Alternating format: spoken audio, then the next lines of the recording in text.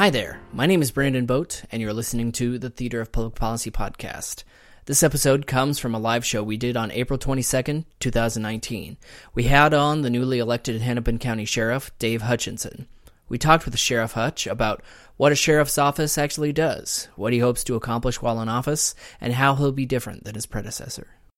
Our media sponsor for this season was MinnPost, which provides reader-supported news and analysis. You can find out more information at minnpost.com.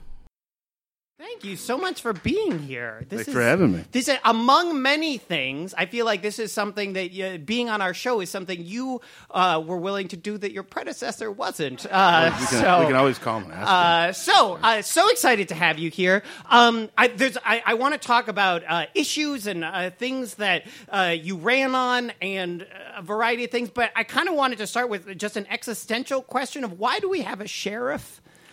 Well, it's a good question for the city folks. Is the sheriff is the longest standing elected law enforcement official, which is important because we are elected, so we don't have to go through the politics of a mayor with the city council and stuff. So what directly the people want from us, they generally get in most cases, and that's why it's the longest standing lawmen and women in the country's history. So, I mean, this is an interesting piece to me because I always find it interesting, these cases where we have a position like sheriff, but you could say this the same as something like a secretary of state or an attorney general, where we think of the job as somehow separate from politics almost, and yet it's an elected job. It's something that you campaign and you run and you have an opponent. And I always have a hard time sort of squaring that. So I don't know. How do you think about that? You are elected. You defeated someone else. How do you separate? This guy started here. I think the reason it's important is, again, because the people have the ultimate decision. And most city politics and policing it gets lost in the shuffles that you have to go through all these government. But it started way back when we needed someone to protect the people who couldn't protect themselves, and that's where we started, and that's where it's continued. So why did you get elected? We were talking to people before the show, and they were. I had several people who said, like, how did he get elected? I don't know how that happened, and I think they meant it in a nice way, but. They were, it was, and several media talked about it as one of the most surprising things that happened this past election cycle. So, hard work and not giving up, and you run against a guy who's kind of a jerk. It's kind of helped too. So, I think that and I'm wondering.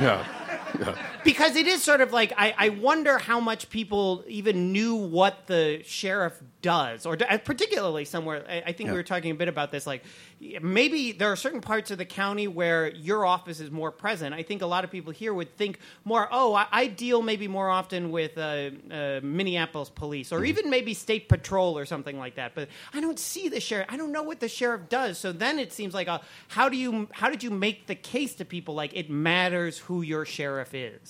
Well, it definitely matters. I think we made the case just because of if you don't like what your city organizations are doing, we're the big brother, big sister of any law enforcement agency in our county. So I think a lot of it was immigration, mental health, and opioids, and we can control a lot of that. Where Minneapolis can do a lot of stuff on their own, but a city like New Hope or Corcoran way out west, and that's in Hennepin County. Pretty sure Corcoran's just a neighborhood. In Minneapolis it is. It's a city way out west. Yeah, on the border of Wright County. So. Yeah. Okay, so let's talk. I know you've been on the job for 100 days, or maybe 106, just about something Nadine, like that. How many days is it? 110. Oh wow. Oh well, I wasn't counting weekends, but I guess.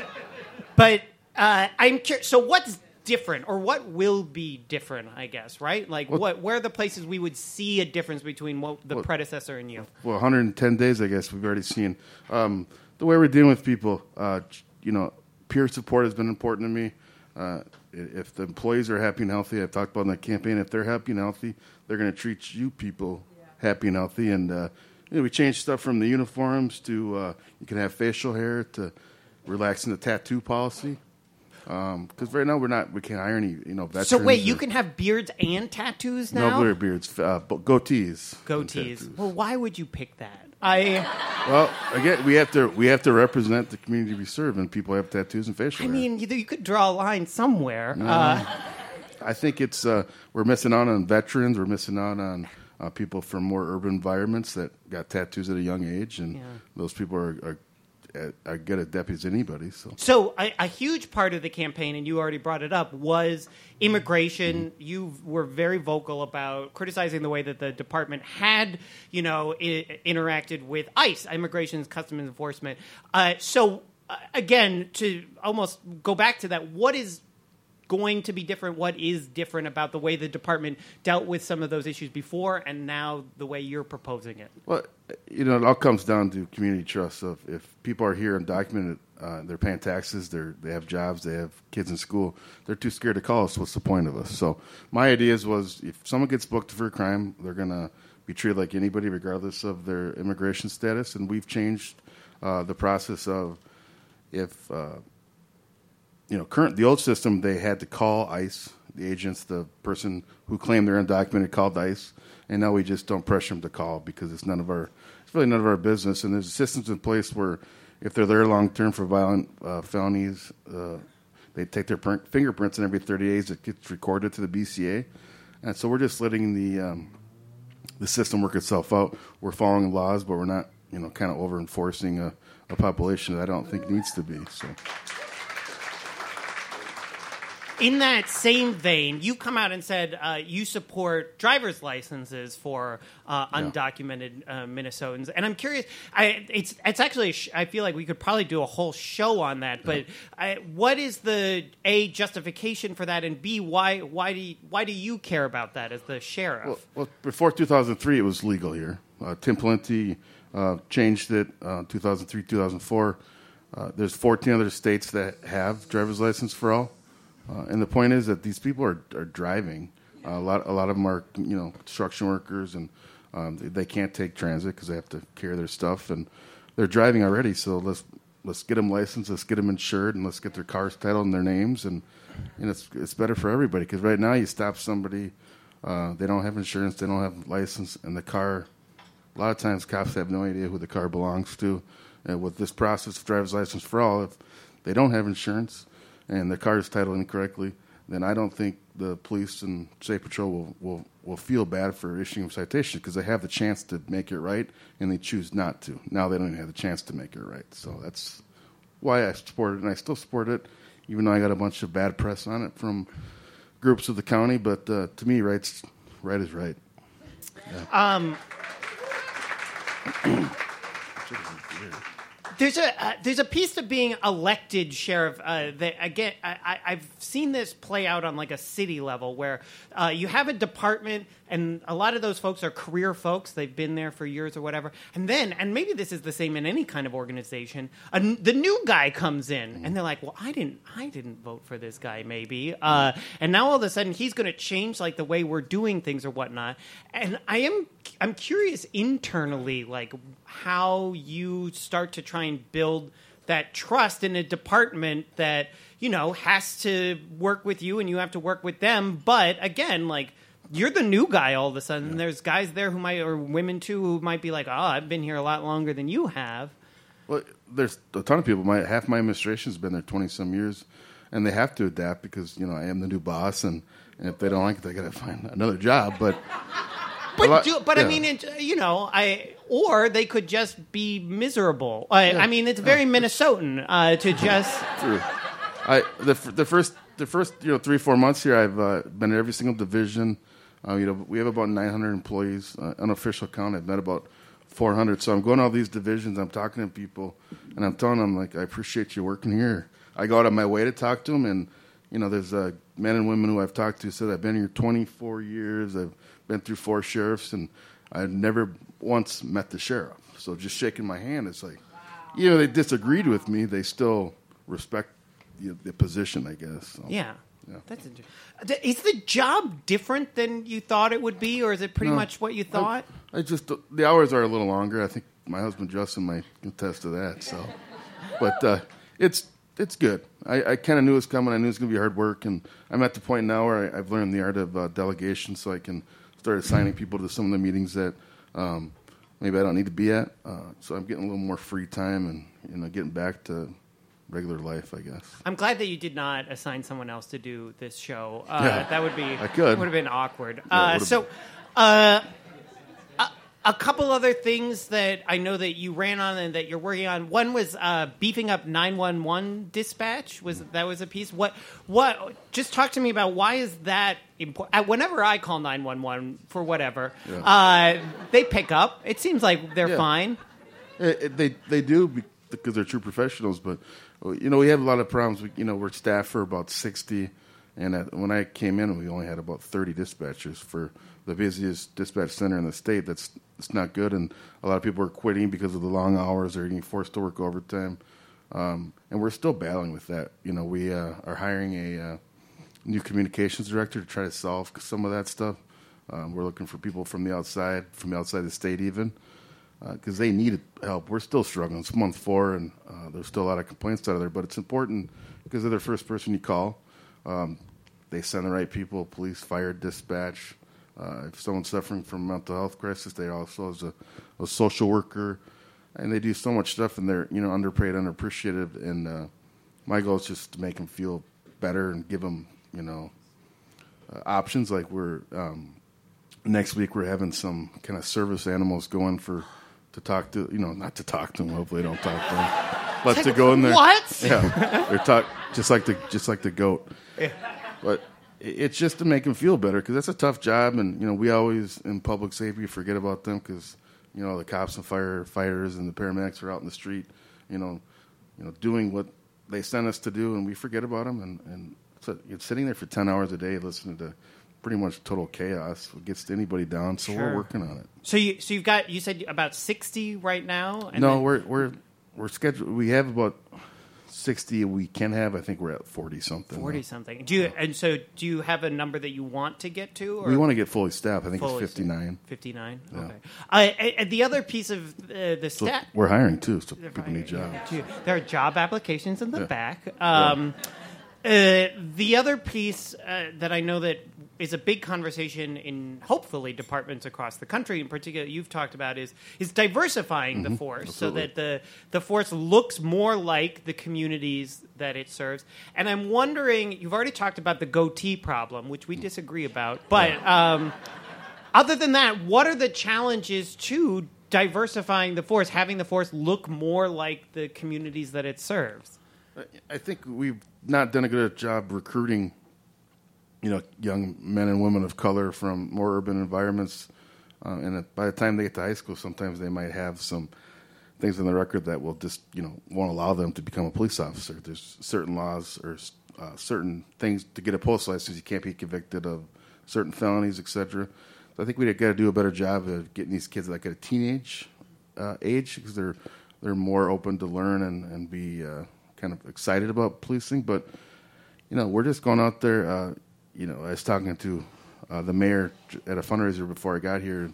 The big thing is just if you get 4 or 5 people from a different group. For instance, we just hired 2 East African guys in this last application process. We had 65 applicants. 15 or 20 of those people were from East African countries.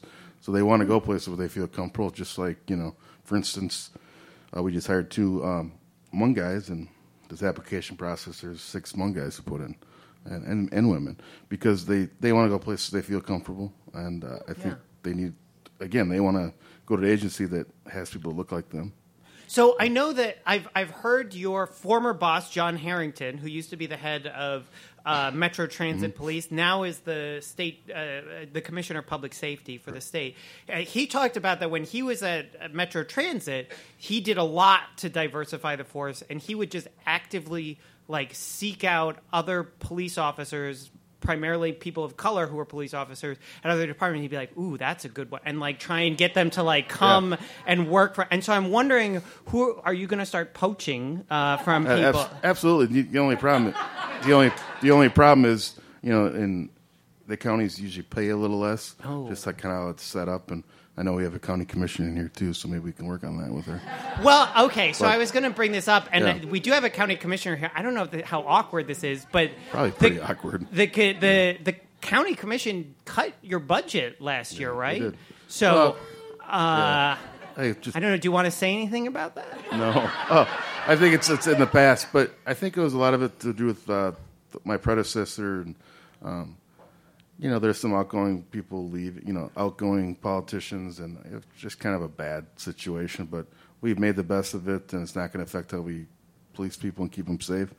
But we always can use more money because, we had the, from everything, from our water patrol to jail, all this stuff, all these programs we want, they don't fall out of the sky. They cost money. Follow-up question. What is Water Patrol? Because I want to be on it, I think. Well, actually, I played water polo in high school. Am I qualified? It's a little different, but you can be a volunteer if you want. Oh, okay. But what am I volunteering for? But yes. Well, you ride with a licensed deputy on the boat or jet skis or snowmobiles. Jet skis? Yeah, there's some jet skis, yeah. So what... Why do you have a water patrol? Because we have, for lakes. Don't we have a Navy? Well, the Navy's not for Hennepin County. So this is an interesting piece because, again, as I said at the top, there's a lot of parts of the sheriff's department that I feel like we probably have no idea. Mm-hmm. Oh, that's the sheriff's department.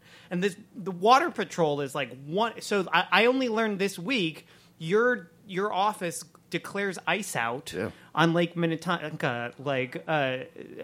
What else do you do that I don't know? We do pretty much everything. Anything you need. No, it's jail, courts, warrant, civil, water patrol. We have a patrol division. We do everything local. Minneapolis does, except for water patrol. We do pretty much anything a local jurisdiction does, but also we do kind of behind the scenes stuff that you'll never see unless you go to jail or court. And I think water patrol is an instance where we patrol lakes, rivers, any drownings. We unfortunately have to go do the investigation. But Hennepin County, I think outside of Lake Havasu and outside of coastal areas, Lake Minnetonka on the 4th of July is the busiest body of water in the country. In the what? Yeah, we have the largest water patrol division. Inside the not coastal, obviously New York has a bigger one, but anywhere inside the United States, we patrol again lakes, rivers, Minnetonka. We do boat safety. We unfortunately people drown. We do the investigations. Snowmobile patrol in the winter.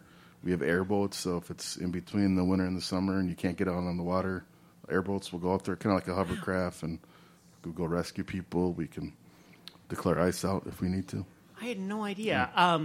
I just have a couple more questions. And in the second half of the show, I should say, we open it up for you all to ask questions of our guests. So I hope that you're thinking about some of the things you wanted to ask him. So you mentioned you were just at an event with Mayor Jacob Frey, who made news last week by saying, Minneapolis is no longer going to let police officers in Minneapolis do warrior trainings, which are these types of trainings. And it's sort of... I don't know if you extracurricular continuing education but they're hyper. I don't know, masculine. Not even masculine. I don't know what to call them. Bro-y. Well, I talked to him in depth about this. It's the policing changes in areas. Like my dad over here started in the 70s. 70s was tough for us. The 80s was okay, and the 90s was really bad for us. The early 2000s were. Decent, and now we're in a decent era. Less cops are getting murdered. So, I think there's some messaging things maybe he could have done better, and I talked to him about that as far as, cops need to be safe. And the warrior mentality probably isn't what we want anymore. It's more of a, we're a protector, but there's bad people that are going to harm us. And we need to be able to protect ourselves, protect the community. Places like Vegas and these mass shootings. I mean, if we don't have the training, then who's gonna stop the threat? It's just not like magical people come from the sky. But also we need to make sure that our primary objective is to keep people safe and have good relationships with people. And we can do that as well as have training to keep ourselves safe. But I think the number one thing is a good relationship with the community, and changing the name of this warrior training to more of a self-defense or a community safety training. But the warrior mentality just doesn't fit well in our current society. And I think it's just a mix of words. And it's just really, we need community involvement, we need community help, but we're also the people who come when shit hits the fan too. Does that mean that would you want like Hennepin County officers to not do warrior training as well? I think the name warrior training has no place in law enforcement anymore. But again, we need to have training to keep us alive and to keep other people alive. So I think the name we just really got to change the name and make sure that the cops are training not only to help the community, but to keep the community safe. And again, the mayor talked about, there's only 1 or 2% of bad people in the world, and 98% of people are good. And it just, again, there's 2% of the idiot cops that we don't like, but 98% of cops are good people. And so we got to police for, we're trying to keep the peace for the majority. There's 2% of people that we can help, but may not want our help, but eventually we can get there with cooperation. Again, cooperation from the people to the sheriff's office, the police departments, to the social workers, education, all that. So the last thing I wanted to ask you, and this is sort of like I'm going to ask you how to ask that. I thought a lot about how to ask about. Is it a big deal that you're a gay sheriff? Some people it is. Not to me. Obviously. Not to you? No, it's again. I think some minority communities might find some support or some good vibes from it because I've been through stuff similar to other communities but different. Being a gay police officer was tough in my 20s. But as soon as I eventually came out, and even the oldest, grouchiest cop, they don't care. As long as you can do the job. I mean, this is really because I did read a story. There was a time when at least some officers tried to use that against you, but it didn't work. Is that no? It's the one in particular. I don't want to generalize again. Is he here? No, I don't think he's here. If he was here, I wouldn't even care because it's in the past. But he's unhappy. He's a jerk, and he did stuff that thought was going to make me upset. It just kind of made the coming out process easier to some old guys I really respected that I was worried about their approval. Were you surprised that the older cops, that some of the, because you would think that you would have I think people might have an assumption, maybe that would cause tension or difficulty. No, again, nobody to my face ever. There's people that talk bad about you, but I had nothing but good, good. Everybody said positive stuff about it. A lot of people have said, "Why didn't you just tell us? Who gives a shit?" And it's really how it worked. And that one idiot, he's since retired, and he's just he's a miserable person. And I always say that he's kind of a mutual friend of mine, and I always kind of said that him doing that kind of set the stage for me coming out more comfortably. And so I thought, well, when I run for sheriff, everybody and their mom's going to know. And so he kind of set the stage for me to not care. And here we are, And here we are. Yeah. So can we do a tremendous round of applause? Sheriff Dave Hutch, everybody. If you have a question for our guest, raise your hand, and I will come towards you with the microphone in a non-threatening way. And I look at so many questions, and I haven't even offered that I will give you a sticker if you do it. So I will do. I gotta move around a little. Do you? Is it the same question? No. Who has the better question? I do. Right. I'm interested in knowing what you know about restorative justice, and if you know about it, how are you going to implement it in Hennepin County in an important way? Good question. I think we're really working on some new innovative stuff about diversion programs before people even get booked into the system, because people who get it into the system more and more times it's tough to get out because they cost a lot of money, and you're spending money. Sometimes you have to make money illegally, but restorative justice to me is just to get people who have committed crime, who made a mistake, back to the right track, and that takes the sheriff's office, takes the judicial system, our county attorneys, our community, and we're slowly making steps to it. I think Mike Freeman's kind of changed his tune on a few things with that, with outside influences, and I think it's a good idea because we don't want people in our jail. We don't want people in our system. We want people to go to work or education or spend time with their families. So it's cheaper in the long run. It's better for our community. All right, thank you. Okay, I will come. I promise I'll come back over there, but I'm going to go up here and then kind of work my way back. Oh, wow, so many people sitting next to each other that have questions. You're closer, so you get to go first, and then. What's been your biggest surprise since you took office? Yeah, I think someone asked me this a few weeks ago. My biggest surprise is just how well the county sheriff's office works. I mean, we have a bunch of different divisions, but it all comes back to the men and women who are actually doing the work. They all get along so well with each other. They get along with the other agencies, the county commissioners, the county attorney's office, and it's just amazing that a place with about 900 employees. You think a lot of stuff would get lost in the shuffle, but it doesn't. And they're true professionals, and I'm just lucky enough to be the leader now. Okay, we have another one right here. Hi. What's your plan for community outreach to various populations within the county? Yeah, we've started. We have 5 people in our community engagement team. Right now, it's a couple East Africans. We a male and a female. We have a African-American lieutenant that runs it, and we're also in the process of hiring a Latina, and we're looking for somebody from the Asian or Native culture, because we really want to encompass every single group that sometimes gets left out.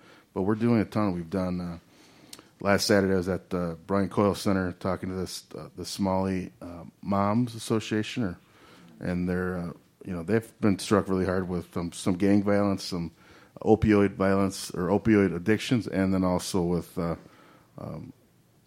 just overall kind of a lot of their fathers aren't necessarily in the picture because the mothers live in the Cedar Riverside area and their fathers are either back in Somalia or on business, and we're really trying to get out there to get those mothers empowered. And as you know, the best way to get young men and women in line is to make sure their moms are on board, and it works because they're the ones that kind of hold the power when it comes to young men and women. So one of your, your predecessor notably sent sheriff's deputies to Standing Rock a couple of years ago, and I'm just curious what sort of initiatives you might send deputies to. What bar do you try to meet? We're going to send deputies to places that natural disasters, Hurricane Katrina type stuff. And I've already said that we're not going to send deputies to kind of, a multinational oil company. I mean, if they want to do stuff, they're not going to get our county support because it's not a good use of our tax dollars. It's not ethical, and I've already promised that, and I'll continue to promise that. Okay, there was another. Okay, right here in front of me. Hello. So what's the role of the Sheriff's Department in responding to mental health emergencies, and how are you setting direction for responding to mental health? Yeah, we have a big role in it. We only have 3 contract cities in Hennepin County, which means that we're in charge of the total policing of them, where, Minnetonka, Minneapolis have their own police departments. But it all comes back to jail. Again, if we can work with people in the jail to make sure they don't come back. But we started a pilot program now with...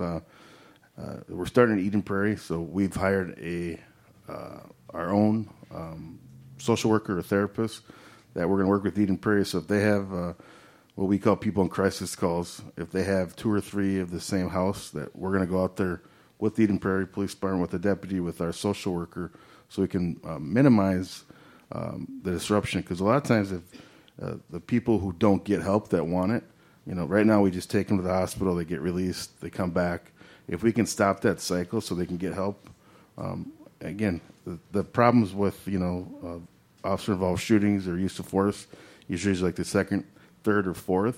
So our goal is to stop that at the second time, to get them placed in places where they're going to get help and not be a part of the system over and over again. I'm curious on this because I've talked to other folks in law enforcement, and I've heard some of them say, we ask law enforcement to do more than we used to, and it's more than we're equipped to do. And I wonder if you feel that way, that like, while these things you're like, we're going to do this because we need to and it's important, there's a bigger systems issue here of like, why does this end up falling on the sheriff's department?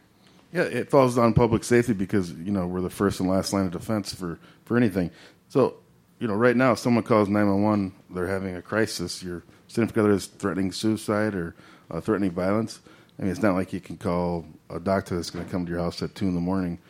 We're the people that are going to show up, and again, we're good at solving problems, but we're not the best at everything. We can't wear every single hat, and that's why we're going to partner with different organizations, social workers, mental health professionals, because the last thing anybody wants to do is go to a person suffering from mental health crisis and have to fight with them or worse.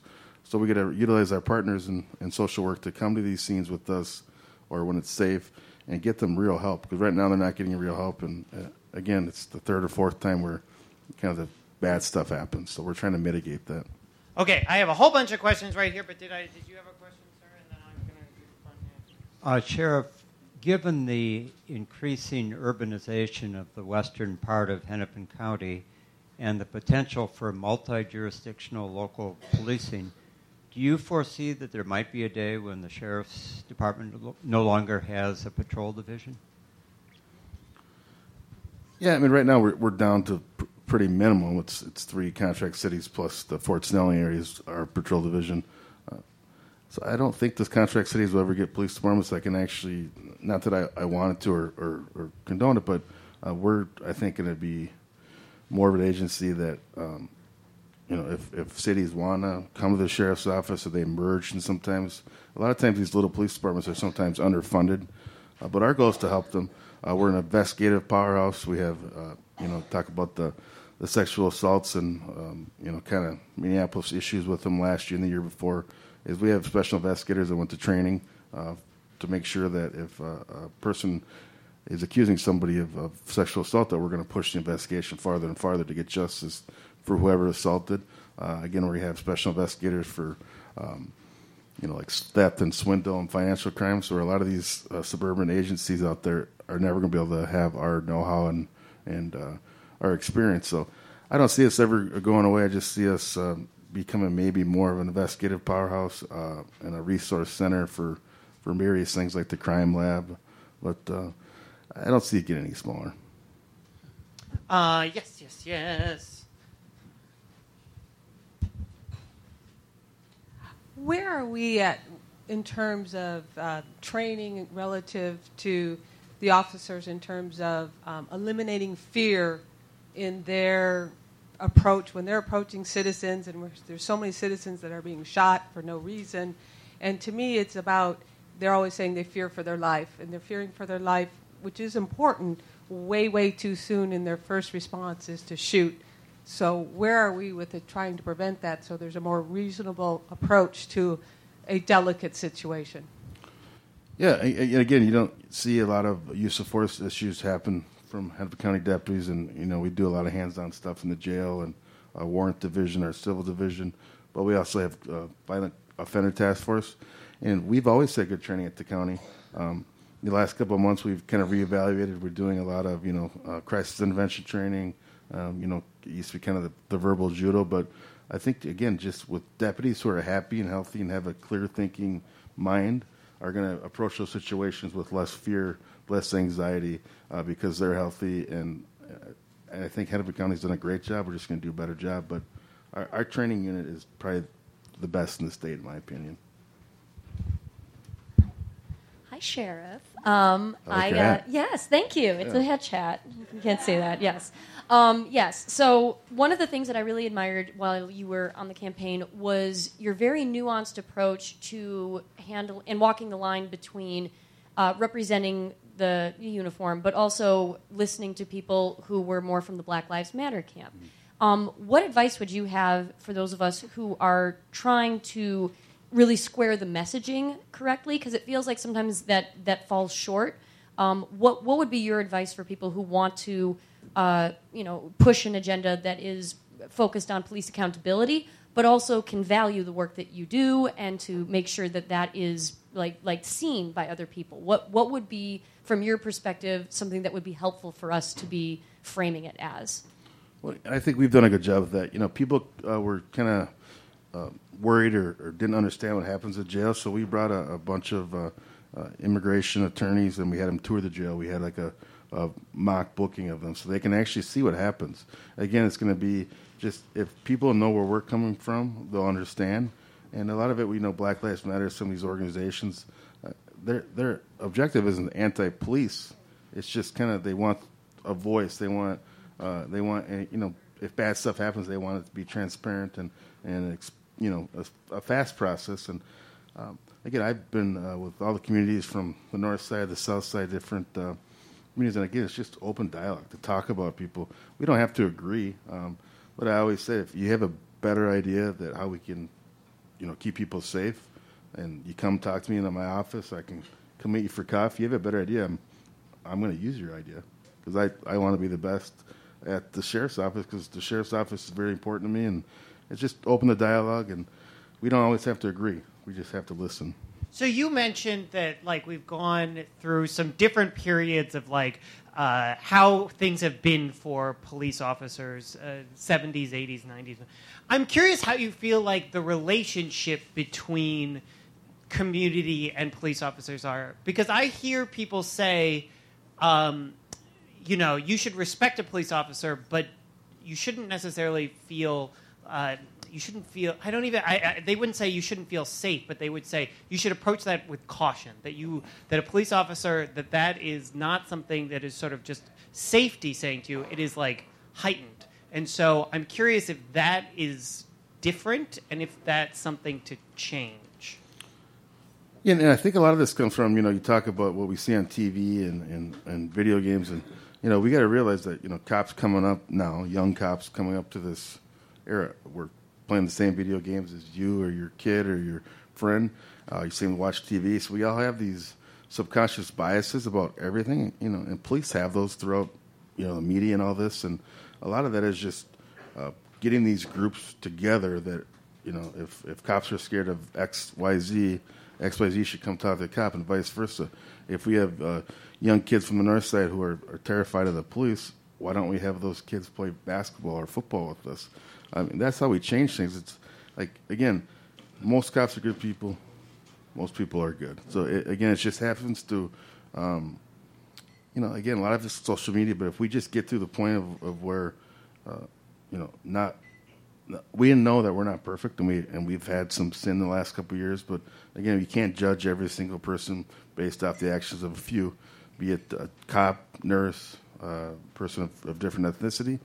So it really, I think, is a narrative that we need to work on, but it's not as big a deal as I think it seems sometimes. That makes sense. So I'm curious about how your drug-sniffing goat video came to be. It was... sorry, the what now? You didn't see it. Sniffing goat? Yeah. With the April Fool's joke, if you didn't see that. Oh. So you can go to YouTube and I think had County Drug Sniffing Goat. Was it your goat? It was not our goat. It was a retired narcotics deputy who now... Oh, I thought you were about to say retired goat. No, he might be retired. But he's a retired narcotics deputy who now owns this goat farm, I guess. But the idea came up, we want to do April Fool's Day joke, and one of my majors, the one you talked about with the shifty eyes, Major Storms, thought it would be a good idea. So our PIO, we called a bunch of people, and someone said, hey, I forget his name, the deputy who retired has goats. We should go do this goat, drug-sniffing goat, and it worked out pretty good. It was funny. Yeah. I don't know. Do you still want to go? That was pretty good. Yeah. There's a current trend among elected officials for their parents to either provide embarrassing pictures or stories. If your parents were here, what would be your greatest fear? Well, they both know better now. they know if they act up tonight, they'll go back to the home. So, but no, they're both good people. They're, I was a perfect child, so I don't know if they could have on me. I feel like I should just hand you the microphone, Yeah. and if you would know.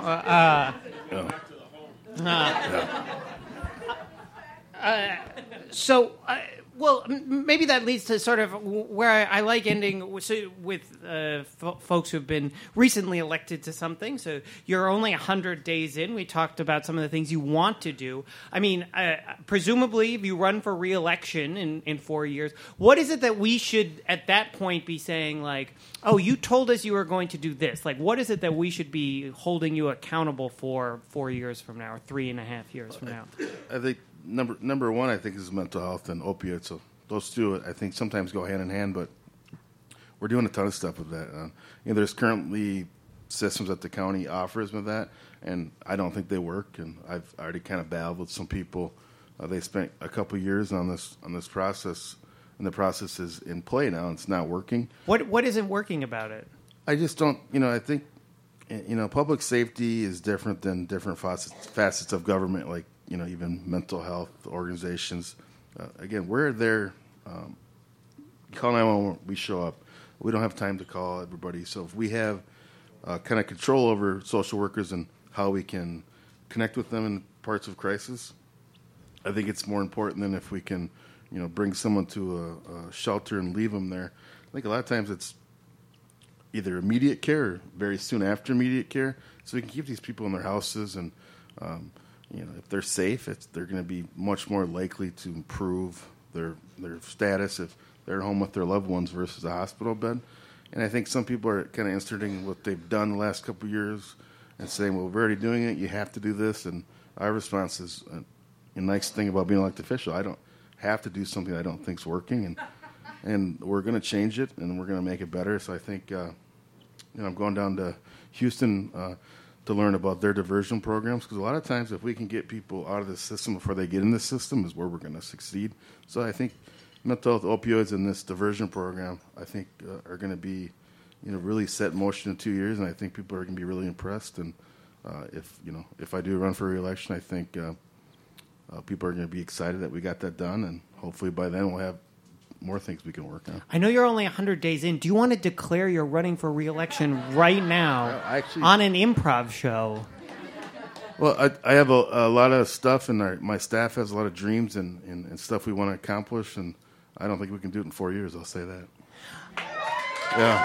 That's close. All right. On that note, can we do a tremendous round of applause? Thank you. Sheriff Dave Hutchins.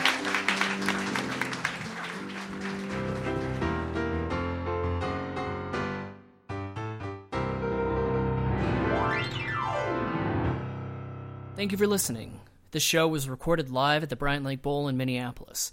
If you'd like to attend one of our live shows or are interested in working with us on an issue you're passionate about, you can find out more information on our website at www.t2p2.net and on Facebook and Twitter. Also, if you enjoyed the show, please tell a friend about it. Thanks.